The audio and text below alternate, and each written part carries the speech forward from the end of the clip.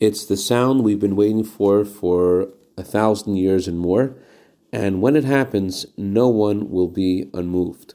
Good morning. On Rosh Hashanah, the shofar's sound is meant to inspire us to cry out and ask God to bring us closer to Him. But not everyone is inspired by that shofar. Mashiach's arrival will be heralded in by the sound of a great shofar.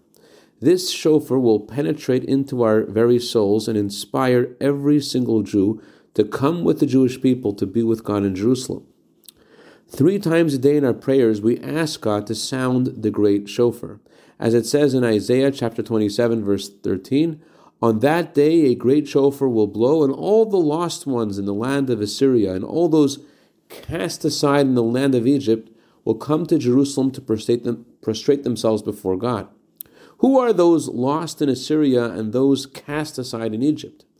Assyria in Hebrew, Ashur, means to be wealthy and fortunate. Being lost in the land of the wealthy means to be so submerged in the fleeting pleasures of this world.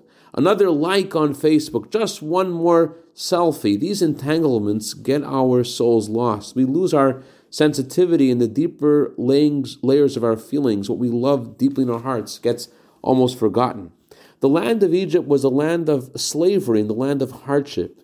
Egypt and the temporary pressures of the here and now, as they flow in constantly, arouse our survival instinct, and the godly spark gets pushed aside by the travails of Egypt and lost by the allure of Assyria. But the shofar will be sounded, and we'll get in touch with our deepest selves, and God's beloved people will go to God's beloved land. I'd like to dedicate our minute of Torah today to the neshama of Maras Chana Dvora Bas Shlomo, whose anniversary of passing is tonight.